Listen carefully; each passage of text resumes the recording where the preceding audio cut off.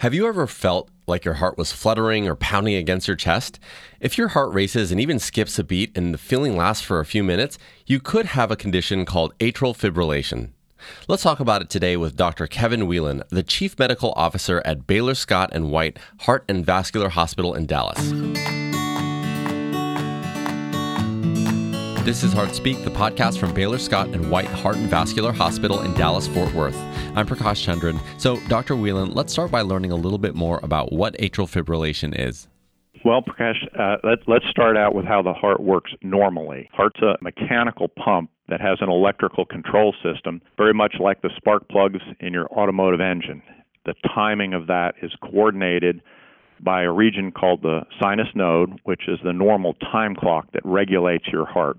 Helps slow it down when you go to sleep at night, helps it speed up when you need to do your normal daily activities or when you start doing more aggressive physical sports, running, jogging, etc. That electrical system is complicated in that it coordinates the top and bottom half, right and left side of your heart, and keeps the valves opening and closing as efficiently as possible. Atrial fibrillation is a short circuit in the control mechanism in the top part of the heart, causing it to be very, very erratic and frequently very rapid. And much like if you were driving your car on the ice and your wheels started spinning, speedometer's going fast, you're just not moving. The heart's not pumping effectively when it goes into atrial fibrillation. You know, I'm wondering, I feel like I've experienced some of this before when I'm working out really hard, but I'm curious as to how someone might know that they have atrial fibrillation, and is it common? It's a common electrical problem. It occurs in up to 10% of the population by the time they're in their 80s.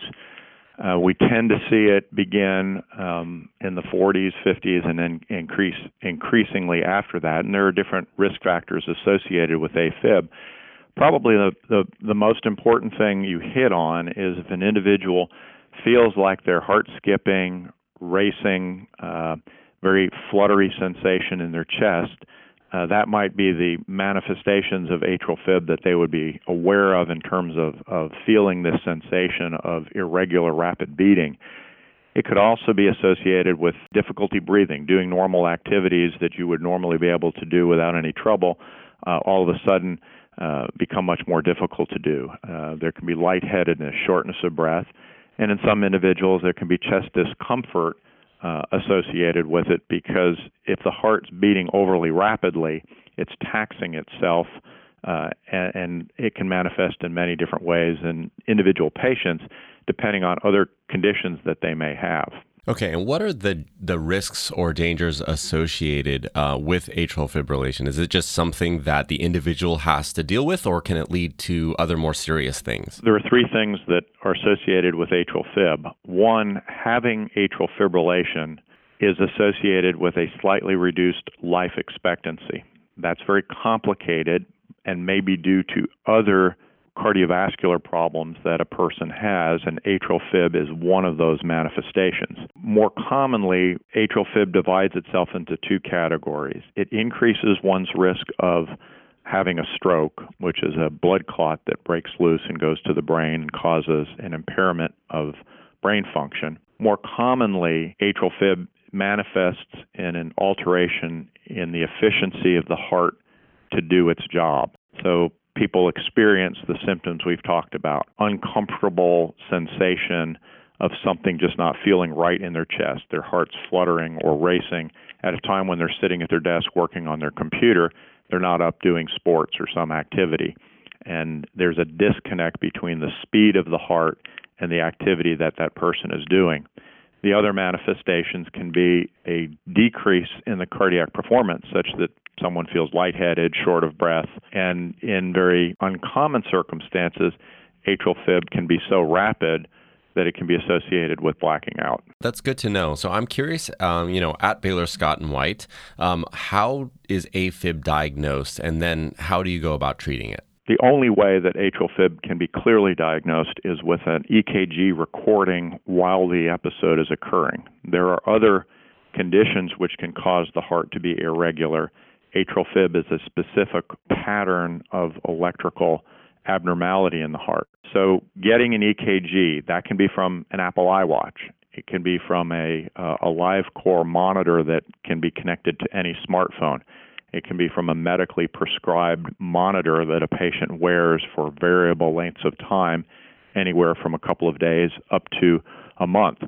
Some patients experience atrial fib very, very infrequently, and it can be sometimes difficult to diagnose, but we fortunately do have a number of long-term strategies, and there are even monitors that can be injected underneath the skin as an outpatient procedure with a little bit of local anesthetic that lasts for 3 years and sends radiotelemeter data to an internet connection to help diagnose very difficult cardiovascular conditions. So the EKG, what they're going to try and do is, reproduce the scenario within the hospital, maybe put you on a treadmill or something, but they do really need to see it as it's happening. So if that doesn't work, that's when all of these techniques that you're talking about, or even wearing like the Apple iWatch, might be helpful because it will record it if it's happening outside the hospital, and then you can analyze the data. Is that correct? Exactly. And, in doing a little bit of research, I see that you're a cardiologist, but I've also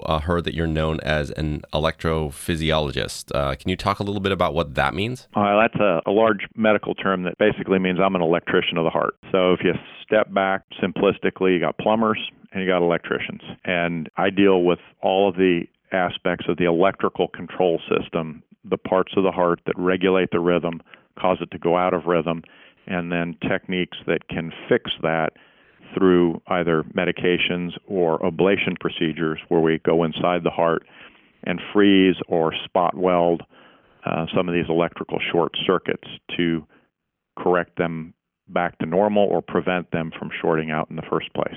The plumbers are the guys that go in and fix the blockages that are associated with heart attacks and cholesterol buildup. Very simplistic, but it gets the point across. Yeah, for sure. So, it seems like there are a lot of mechanisms to figure out what is going on in terms of diagnosing what you have.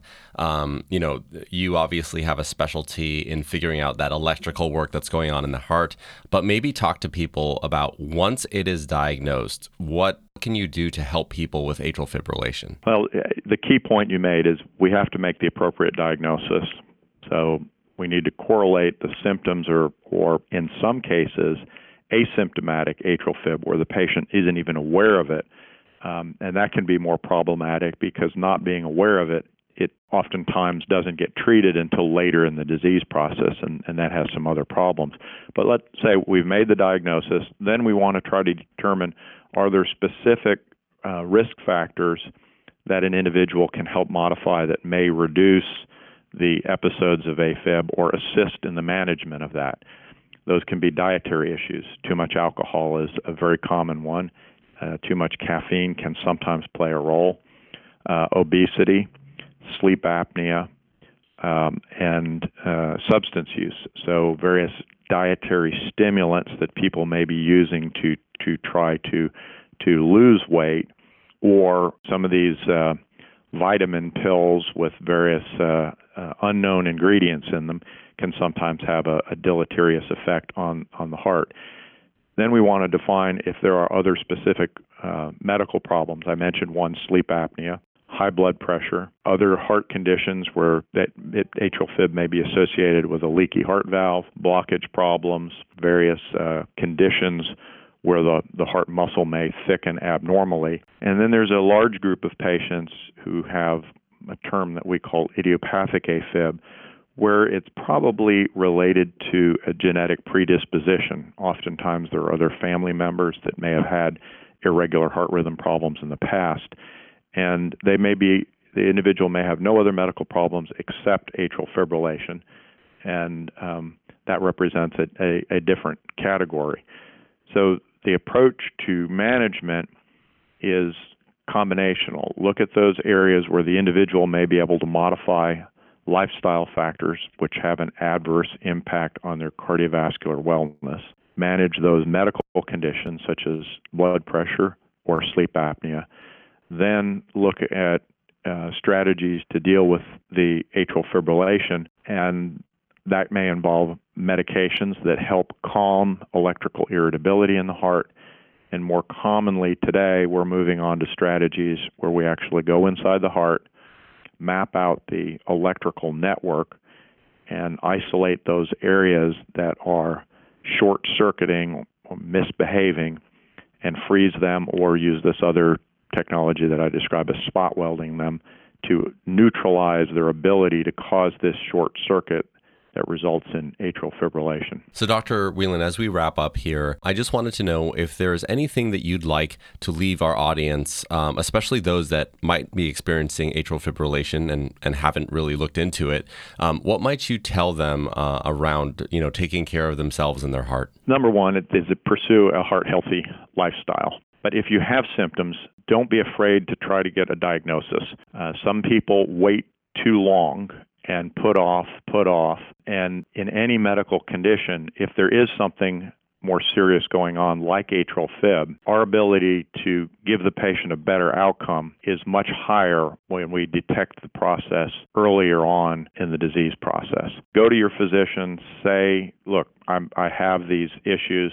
What can we do to figure them out? Or we have a specialized center at Baylor in arrhythmia management to help patients with this type of a condition, and can provide them with many of the tools that we talked about. All right, Dr. Whelan, extremely informative and really appreciate your time today.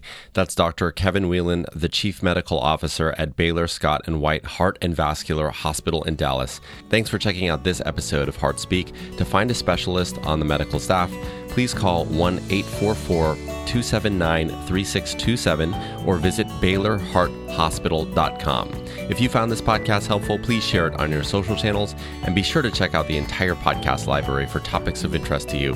Thanks, and we'll talk next time.